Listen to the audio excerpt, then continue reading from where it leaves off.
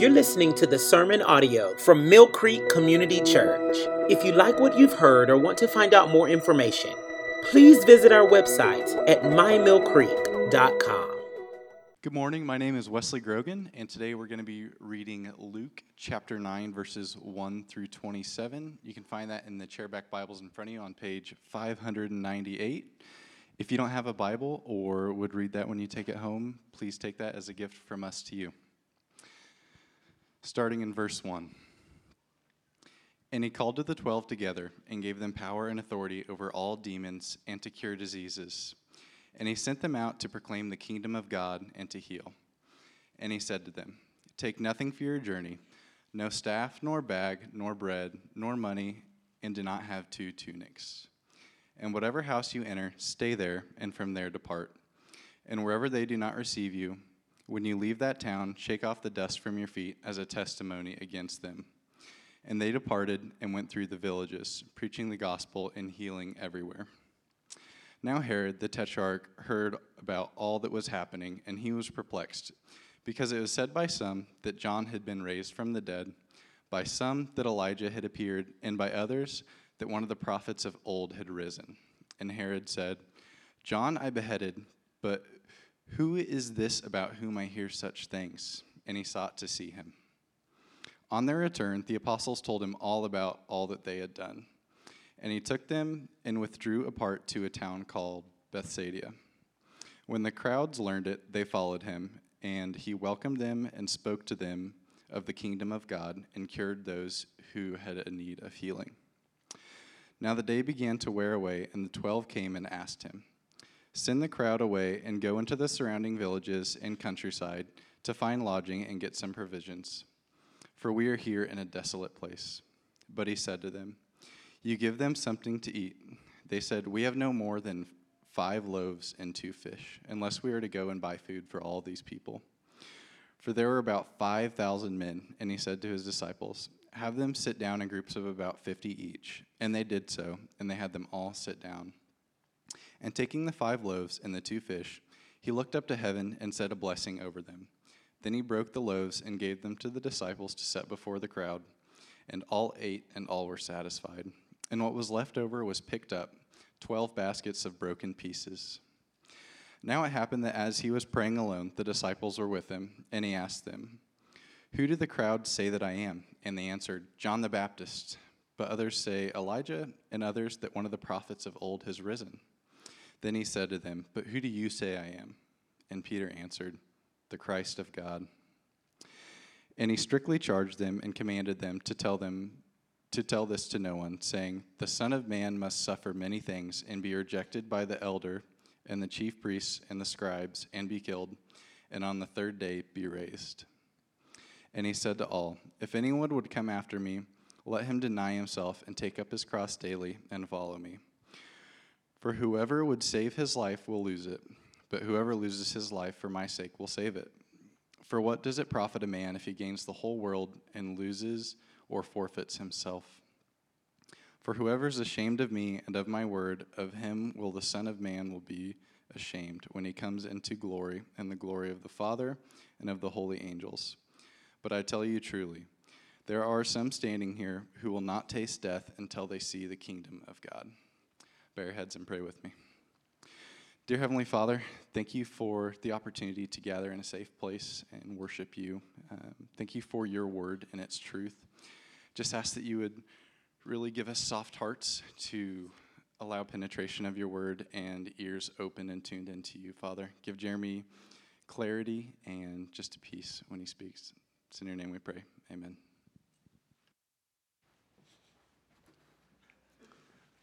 Thanks, Wesley.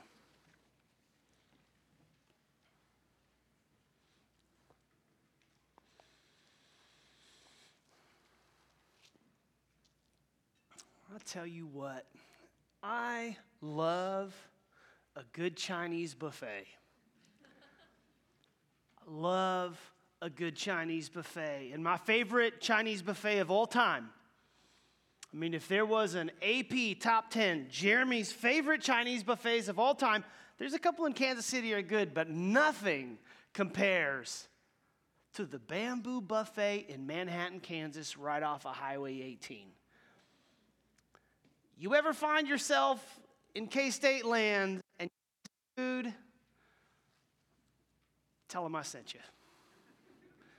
And make sure you help yourself to some of that walnut shrimp and lo mein. It's fantastic. True story, I'm a lifetime member of Weight Watchers, in part because I always go to buffets. And what that means is that you sign up, you pay whatever, $15 a week, and you go and you get on a scale and you hold hands and sing Kumbaya with a bunch of other people who say, I'm awful at eating food and I eat too much and I need help to hit my goal weight. And so I'm a lifetime member of that deal. And when I was in Manhattan and I was going to a meeting, the only real chance you have of eating a buffet is right after you get off that scale that day because you got 6 days to make up all those calories. And so I'm there just crushing the lo mein and the walnut shrimp and just noticing as I'm returning to the buffet line a time or two or four, that there's people who are looking at me funny and I don't know why they're giving me these weird looks until I realized that I had my name tag still on.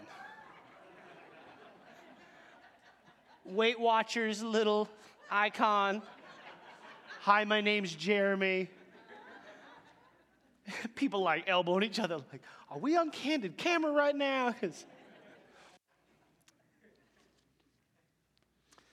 reason I'm bringing buffets up today, though, is it's not to get your Chinese buffet recommendations, though I'm happy to receive them after service.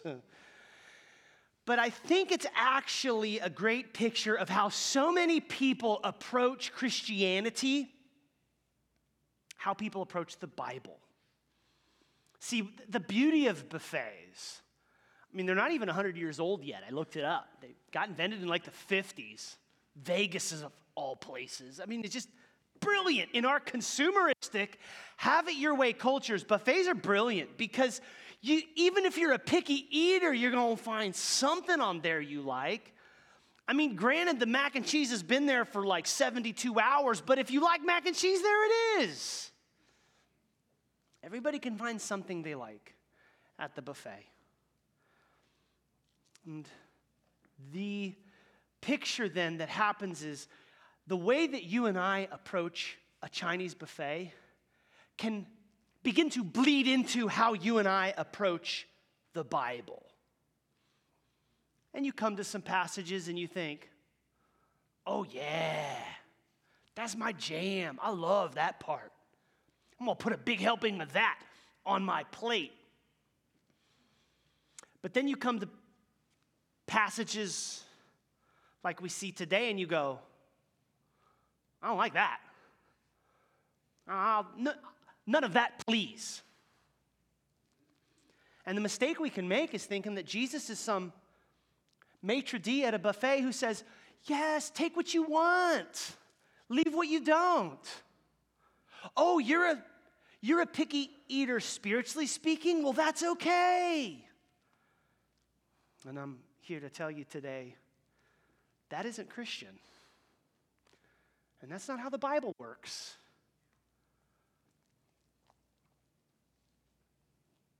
In our passage today, Luke, he's going to put 3 types of spiritual food on our plate. And what I'm warning you right now on the front end is some of it may not be the stuff you would naturally pick. I mean, let me just be honest. Some of it's stuff I don't pick either. Nobody wants this stuff. But we don't approach the Bible like a buffet. We don't get to pick and choose which parts of Jesus is in his teaching we prefer. The way the Bible works, the way Christianity works, is we say, your will, your way. And if you want to be part of Jesus' people, if you are going to follow Christ, then you take whatever he serves. No picky eaters in biblical Christianity. And so let's walk together to see the 3 types of food Luke is going to put on our plate today. If you have your Bibles, and I hope you do, would you please open to chapter 9. In 3 movements, we'll walk through our text. The first one would be this: Jesus' disciples do Jesus' ministry Jesus' way. If you're going to be a disciple of Jesus, you got to do his ministry his way. For those who are taking notes on your own, you might write down that first idea. Look with me right off the bat. Notice in verse 1, Jesus is calling his 12 together. Jesus empowering them to go out and share the good news. He wants them healing and proclaiming the gospel. And all of that sounds fine and dandy until you get to verse 3. Look at verse 3. Jesus says, don't take any basic necessities with you, thanks. Which, surprising, right? Literally, Jesus saying, don't take anything with you on your journey, which puts them at an immediate disadvantage. I mean, if Jesus is like this coach with the 12 saying, hey guys, I've been showing you how to play ball, and I'm getting ready to launch you out. We've been having all the practices, and now it's game day, so go get them. If that's what Jesus is doing, it's like him saying, now go, but don't wear any shoes. How am I supposed to play the game without shoes? Why can't I take the basic necessities? Here's what I think Jesus is doing. I think this is why Luke included this. As the 12 were going on mission, as they were to obey Jesus, they would not be going on their power or depending on themselves. The way Jesus wants the 12 doing ministry is he wants the 12 depending on him.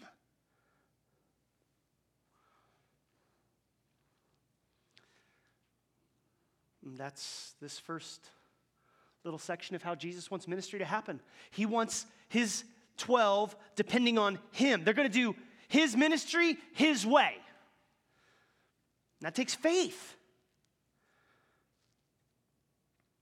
Skip ahead with me to verse 10 where we find that the 12, they've made it back and they're sharing the highlight reel with Jesus. Hey man, we saw some awesome things. My guess is they would be able to testify, man, you provided for us, Jesus, with these people here and the people there, and it's always just enough. And as is the case here at this part of Luke, there's always this huge crowd that wants to be around Jesus because he's healing and he's preaching, and there's no healer and preacher like Jesus. And having then received the 12 back, going through some of the highlight reel, Jesus himself is caring for the crowd. He's preaching, he's healing, he's doing what he just sent the 12 to do, but it gets late in the day. And the disciples do what anyone who's thinking would do when they've got 5,000 men sitting around. Some estimate even up to 20,000 if you count the kids and women. It's getting to be 4 o'clock at night, 5 o'clock at night. Jesus is still going on, and there's some people like, yo, bro, you're going to have to give us that benediction because we hungry. We ready to go, man. I know none of y'all ever thought that here, but that was happening then. And then the disciples are like, I imagine, kind of elbowing each other, like, what are we going to do? I mean, imagine the infrastructure it takes to feed 5,000 or up to 20,000 people. Bamboo Buffet don't have that much walnut shrimp if 20,000 people show up that place. What were the disciples going to do? So they go, Jesus, hey man, you should give them that blessing, tell them to take off so they can go get some food. And then look what Jesus says. It's a surprise again. You give them something to eat, verse 13. Disciples, you feed them. My guess is Peter's making a really funny face at Jesus. That's the same face I got at the buffet with my name tag on. What in the... Jesus says, what? Tell me, how much food do you have? We have 5 loaves and 2 fish, Jesus. That's what we have. How are we going to feed all these people? Verse 14, Jesus says, have them all sit down in groups of 50. And then look at verse 16. Jesus taking the 5 loaves and 2 fish. Jesus looked up to heaven, said a blessing over them. And he broke the loaves, gave them to the disciples, set before the crowd. Okay. Please look at the text here because there's an important detail. Do you notice it's not Jesus who takes the food and hands it out himself? Who's actually doing the ministry? It's the disciples. Point being, just like when he sent them out without any provisions, here the disciples are totally dependent on Jesus providing again. Do you see the parallel? In both situations, here with all this crowd and trying to feed them, it's Jesus who's going to provide what's needed. And the disciples are to take what Jesus has provided and they're going to do Jesus' ministry Jesus' way. And does Jesus provide? Look at verse 17. The whole crowd ate and were satisfied. And how much leftovers did they have? They had 12 baskets left over. I'm imagining after everybody's had their fill of the fish and bread buffet, there's something like a laundry basket. There's 12 of them. I don't know where they picked them up at, but the disciples are like, yeah, just put your leftovers in here. And then all the disciples kind of finish up. Everybody's full, and they're kind of looking at each other. I think the 12 is symbolic. Well, I mean, I do think there are actually 12 baskets of leftover food. But for the apostles, they must have been going, 1, 2, 3. And they're looking at all of them. And they're like, Jesus has more than enough. An encouraging word. For anybody who's trying to do Jesus' ministry, Jesus' way, he will always provide more than enough. He'll give you what you need. Hey, Pastor, I don't know if Jesus is going to come through for me. Based on the authority of God's word, he will come through. But you got to commit to doing Jesus' ministry, Jesus' way. To try to connect this principle for us today, if you're here and you're kind of in the dating phase with Mill Creek, you're like, I kind of like y'all. Thinking about becoming a member, but not quite there yet, and you're just trying to figure us out, or even if you're just a first-time guest, let me just show you our cards. Here's what we do. We take everything that's here in this book, and we do our best to follow Jesus' ministry, Jesus' way. And that explains like the end game for everything. Hey man, what's your vision for this church? Why do you guys do things the way you do? The reason we sing the songs we sing, the reason we pray the prayers we pray, the reason we preach the way we preach, all of it, the end game is to be faithful to this thing. That's what we're trying to do. We want to do Jesus' ministry, Jesus' way. And sure, there's times where it's like, man, it sure would be easier if we could provide for ourselves some of these things and go out on mission, or it sure would be easy if there was an infrastructure to feed the 5,000. At the end of the day, we're just trying to trust Jesus. We're trying to trust his word to guide us in the way we do church. I can nerd out on that a lot longer. If you're interested, come talk to me. But for those of you who are tracking, who think, okay, you're trying to do Jesus' ministry, Jesus' way, well, then tell me this. Jesus' disciples, they were healing people. So why is it you don't do some healing on these Sunday morning deals? I see that you guys preach here, but why don't you have a healing service too? Again, I can give you the 20-minute answer if you're curious later. The short answer is this. I don't find in the New Testament the Great Commission telling us to heal. But the Great Commission does tell us to proclaim.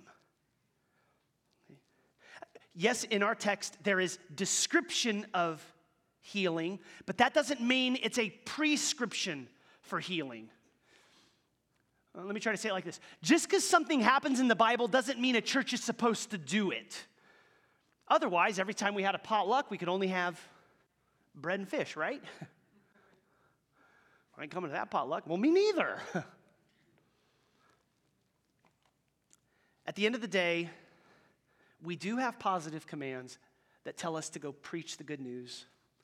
Luke 24:47 is one of the places Luke captures it, where Jesus says, repentance for the forgiveness of sins should be proclaimed in the name of Jesus proclaim to all nations beginning in Jerusalem. Or if you fast forward in Luke's writing to get to the book of Acts, which is Luke part 2, he says in Luke 1:8, you're supposed to go from Jerusalem, Judea, Samaria, to the ends of the earth.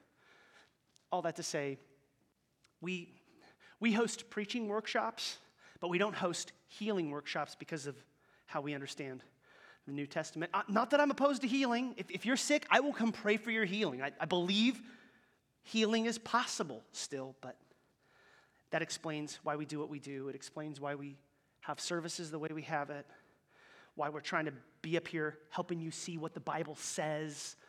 It's why we have a plurality of elders. It's why we encourage you to be in a life group. It's why we want you to become a member. I think these are the ways we see you fulfilling. We're trying to fulfill Jesus' instructions. We want to do Jesus' ministry Jesus' way. That's our heart. That's Luke's first point. Well, that's the first thing then he's put on our plate for us to eat today. Let's move to the second helping of food he puts on. Here's the second big idea. Jesus' disciples believe Jesus is who he says he is. You might have noticed I skipped over verses 7 and 8, so let's go back and catch those real quick. There in verse 7, King Herod hears about Jesus, and he's curious about Jesus. He wants to know a little bit more about Jesus, and so he asks some people, who's this Jesus? And they say, he's John the Baptist, reincarnated. If you remember, you were here from earlier chapters in Luke, John the Baptist was killed by Herod. So that's kind of scary that John the Baptist could be back from the dead. Others think it's not John the Baptist. They think it's Elijah. He was the greatest of all time prophet in the Old Testament. So that's what they think. Still others would say, no, he's just some other prophet. And Herod then is asking this question, who really is Jesus? He's curious. And while that's great that he's curious, we should note being curious about Jesus isn't enough. Which is to say, some of you here might be curious about Jesus, but it ought not stay at a level of curiosity. You need to drill that answer home. Look at verse 18, where we find Jesus praying and then asking the 12, who am I? And do you notice that the 12 give the same answers that Herod got? That linguistically links these two sections. The apostles go, oh, yeah. Some think you're John the Baptist. Some think you're Elijah. Some think you're another prophet. And Jesus says, yeah, but who do you say I am? Which church, if you didn't know, just do my best to shoot you straight. Everybody's going to have to answer that question. You need to know the answer to the question, who do you say Jesus is? There is coming a day when all of us will stand before God at judgment, and you will have to answer that question. And the gift that Luke gives us here in this second section is helping us realize we, like the apostles, have to do business with this. And having a King Herod-like attitude is a good start, but it's not enough. Good old Peter answers the question. Jesus says in verse 20, who do you say I am? Peter says, the Christ of God. Which is his way of saying, Jesus, you are the one the Old Testament has been waiting for. You're the long-awaited Savior. You are the Superman that all of our nation has been hoping would someday get here. You're it. You're it. You're here, and I believe you're really the one. Which is the right answer. Peter answers it right on. Jesus affirming this implicitly by saying, keep my identity a secret for now. And then verse 22, Jesus says, the Son of Man must suffer many things and be rejected by the elders and chief priests and scribes and be killed, and on the third day be raised. See, Peter understood who Jesus was, but now for the first time in Luke, Jesus is telling us how he will save. And you got to get both of those. If you're here and you're a Christian, you need to know who Jesus is. You also need to understand how he saves. It's at the cross. The point then in the second section is Jesus' disciples believe Jesus is who he says he is. Please, friend, if you show up and you're like, well, Pastor, this is what our culture thinks about Jesus. This is who my friends think Jesus is. This is the popular opinion about Jesus. I'm telling you, that's not sufficient. You got to believe what Jesus says about himself. And here at Mill Creek, the way we're trying to apply this principle is, if you've been here for a while, inevitably somebody's going to encourage you, hey, we'd like you to become a member. But the people that we can welcome into membership of Mill Creek aren't those who, like King Herod, go, Jesus is kind of curious to me, I'm kind of interested to know more. The people that we can welcome into membership at Mill Creek are able to answer the question, who is Jesus and how does he save? And we want all of you to understand that. So much of what we labor to do in this sermon and our preaching and in the way we do services is that you would know this is who the Bible says Jesus is, Savior of the world. And he will save you. How? At the cross, where he took your sin and he gave you his righteousness for all who would believe in their heart Jesus Christ is Lord. For all who would confess with your lips, you could be saved. Well, those are the two helpings that Luke has put on our plate so far. We're to do Jesus' ministry, Jesus' way, and disciples believe Jesus is who he says he is. You're consistent with Luke if you grant those two. But there's one more helping that Luke wants to put on your plate. One more menu item, and he's saved the hardest for last. Move with me to verses 23 to 27. Jesus' disciples embrace Jesus' rejection. Look at verse 23. And Jesus, he said to all. He said to all. He's not just talking to the 12. Now he's talking to the crowd. If anyone would come after me, let him deny himself and take up his cross daily and follow me. For whoever would save his life will lose it. But whoever loses his life for my sake will save it. What Jesus is explaining here, what Luke is so clear with is, following Jesus means we deny ourselves. Following Jesus means you and I actually pick up our cross and carry it. Now I know we're 2,000 years after this thing, and so many of us think of the cross as like something glorious, but in its context, the cross is horrible. Okay? The cross it's a torture instrument. Many suggest there's not a more gruesome way to die than on a cross. And here's Jesus, clear as day, saying, if you want to follow me, pick that up and follow me.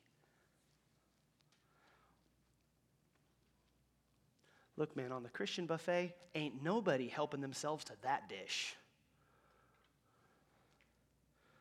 Me included. I don't like this part. But the point couldn't be clearer.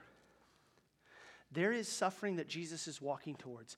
What we find in Luke is the closer that Jesus gets in proximity to Jerusalem, the closer Jesus gets in proximity to his full and final suffering.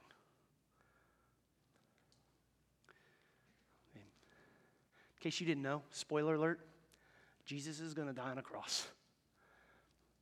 And what happens, chapter 9, verse 51, that is changing this whole book, is Jesus sets his face towards Jerusalem. And the closer he gets to Jerusalem, the closer in proximity he gets to his rejection.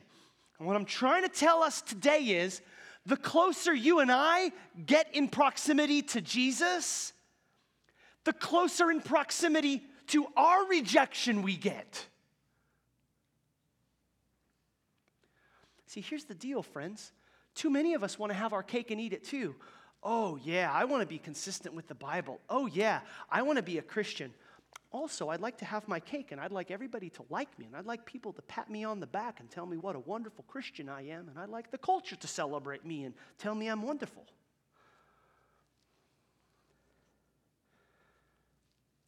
Luke's correction for us here. What some may call the fine print of following Jesus is, if you are going to follow Jesus as his disciple, you need to embrace his rejection. Which means, church, people are going to reject you. If you hold on to Christ, the world will let you go. And I think this is one of the sad consequences of the situation we find ourselves. This is one of the sad consequences of preachers who skip over this part, or churches who want to change the ingredients for this dish. Luke is straightforward, and all of you who say, man, I want to follow Jesus, I just want to make sure you get, if you are going to adopt Jesus' way, then you are welcoming his rejection. Christ really does call us to count the cost, pick up our cross, and follow him. Jesus' disciples embrace rejection. And we are willing to surrender whatever it takes to follow him. But having then walked through this text, those are the three foods that Luke has put on our plate, not the foods we would have probably picked for ourselves, but having understood that Christianity isn't a buffet where you get to have it your way, rather we have it Jesus' way. Let's move to application. 3 applications I'd love for you to write down as we try to take God's word and make it real in our lives. Application number 1, if we're going to do Jesus' ministry, Jesus' way, then we have got to share Jesus. Church, if you're going to follow Jesus, you need to share the gospel. In our text, we saw, verse 6, that Jesus sent the disciples out to go share the gospel. And while we already considered that description doesn't equal prescription, what I tried to show you from Luke 24:47, what I tried to show you from Acts 1:8, what the Great Commission is so clear about, what Paul makes so explicit in his heart to see churches planted in Romans 15 is this: Christians are commanded to share Jesus. If we had a moment, and I said, are you a Christian? You said, yes. And I said, will you share the gospel? And you said, no, I will not. Truth is, you are in sin. If you are following Jesus, you're commanded to share Jesus. Your will, your way. That's the way we approach this thing. If that's what Christ calls me to, then that's what I must do. But perhaps you're thinking, oh, Pastor, I'm just so inadequate.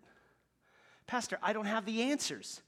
Or I'm not an extrovert. Or I'm not that good on my feet. Or I'm afraid that people will reject me. Well, here's the deal. Just like the disciples who were told to go out without the basic necessities, and just like the disciples who didn't have to come up with the food themselves but just had to trust Jesus' provision, you and I are in that same line. Here's the good news. You don't go sharing Jesus on your strength. All of us are scared. Me too. None of this comes easy. Maybe one of you would say, actually, I'm quite gifted at it and I love it. Man, God bless you, and bottle that and sell it to this church because we'll buy 400 units of it every Sunday. Frankly, all of us feel like a 13-year-old at a music contest, standing up in front of all of our friends, playing a solo, and our legs are shaking. And that's how I feel like when my neighbors and I start talking about Jesus, and I think, well, good grief, I stand up in front of people and tell them they have to do this, so I got to do it too. And my heart starts beating fast, and I get nervous, and I'm afraid I'm going to say the wrong thing. But here's the good news. We don't go out on our strength. We go in His strength. People don't come to know Jesus because we're so gifted at this thing. They come to know Jesus because He's so powerful. It's not my strength, it's His strength. And it's not my words, it's His words. And it's not my power, it's Holy Spirit power. Because I didn't invent the gospel, He did. I didn't die for sins, He did. So I'm just out here sharing the good news of what Jesus did. And whatever happens, I don't take the credit for it. Lord knows I didn't do anything right in this deal. It's His power that saves. Just like the disciples had to depend on Jesus to share and do ministry, we do too. Here's a quote from Becky Pippert. I love this. Let me read it to you. Here's the great truth. The world desperately needs Jesus, and so do we. Our human weakness is no hindrance to God.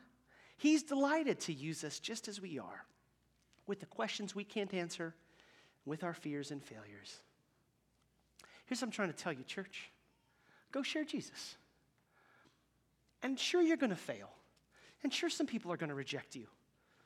That's the dish that Luke has for us. And yet we do what we're called to do because this is how Jesus' disciples operate.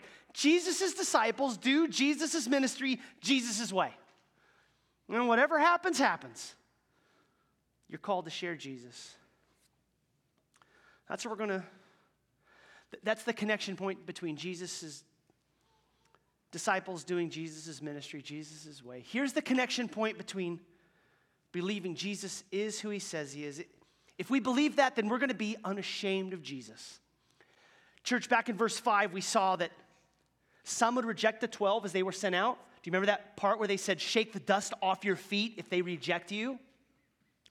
Culturally, Jesus preparing them that when you go share Jesus, some people are going to make fun of you. They're not going to like you. Some will reject you. And then verses 23 to 27, Jesus explicitly calling His followers, be unashamed of me. A promise from verse 26, church, if you're unashamed of Jesus today, He will be unashamed of you on that day, on Judgment Day.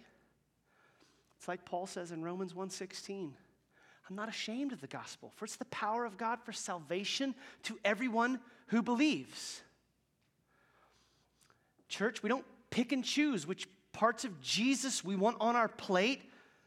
All of us are called to follow Him and be unashamed of Him. It's your will, your way, Christ. Church, be unashamed of Jesus. Number 3, endure rejection like Jesus. If Jesus' disciples embrace Jesus' rejection, then we need to endure rejection like Christ. Look, Paul's right in 1 Corinthians 1:18 where he says that the cross is foolishness to those who are perishing. See, look, if you're here and you're checking this thing out and you don't really know who Jesus is, and you hear this message that Christ died for your sins, and if you're tracking and you go, you mean to do everything I've ever been ashamed of in my life, all of the mistakes I've made, all of the ways that the Bible says I'm a sinner, you're telling me all of that, if I believe in Jesus, will go to the cross and His blood covers my sins? That's weird. That's kind of gross. That's not even fair that His righteousness would be applied to me. That just doesn't make any sense, and I don't like it. I don't want to have to admit that I need someone outside of myself and I'm not strong enough. If you're here and the idea of the cross is a bad taste in your mouth, the Bible promises it is folly to those who are perishing. But if you hear that message and you think, there is hope for me. If you hear that Jesus' death on the cross can actually give you eternal life, then it is power to those who are being saved. And what I'm trying to tell you is if you believe in the power of the cross, and if you believe in the word of the cross, you are going to have to endure rejection like Jesus endured the cross. See, the power that Jesus gave himself to go preach and heal, the power that enabled Jesus to go to the cross, the power that raised Christ from the dead, that Holy Spirit power is in us. And in view of the Holy Spirit's power in us, we can walk through any rejection the world offers us. So church, don't be surprised when the world rejects you. He was rejected too. We can't have our cake and eat it too. Paul says as much in 2 Timothy 3:12. Indeed, all who desire to live a godly life in Christ Jesus will be persecuted. So whether it's public mockery, whether it's cultural condemnation, or whether it's getting canceled online or in your neighborhood, this has always been the call of those who follow Christ. So let us adjust our expectations. It's like a K-Stater walking into Allen Fieldhouse with purple and silver on. You're going to hear about it. Or if you support the Jayhawks and you walk into the Octagon of Doom, some folks are going to say something. You're in enemy territory. I mean, if you want to experience, put on the orange and blue with me and we'll go to Arrowhead and see what's up. If you wear the opponent's colors and you cheer for them at an away game, and if your team ends up winning, the home team don't like you. You're going to be hated, mocked, and we expect it. So if we claim Jesus, we say, fine, malign our reputation. Reject us in relationship. The world can call us every name in the book, but we take comfort that our name is written in the Lamb's book. And there's coming a day when we will be so glad that our colors were true and our profession was clear and our hope was Christ. Christ won't ever cancel those who are in his book. Well, church, are these the menu items we would naturally select? Of course not. But we gladly accept what Christ has dished up for us through Luke in this chapter. Let's share Jesus. Let's be unashamed of Jesus. Let's endure rejection for the name of Jesus. Would you pray with me that he would give us the power? Now, Father, in the name of Jesus, we come before you and we ask that you would give us what we need. Would you grant us grace to accept what you have dished up, that we may be made more like you and you would give us the power to do what you require.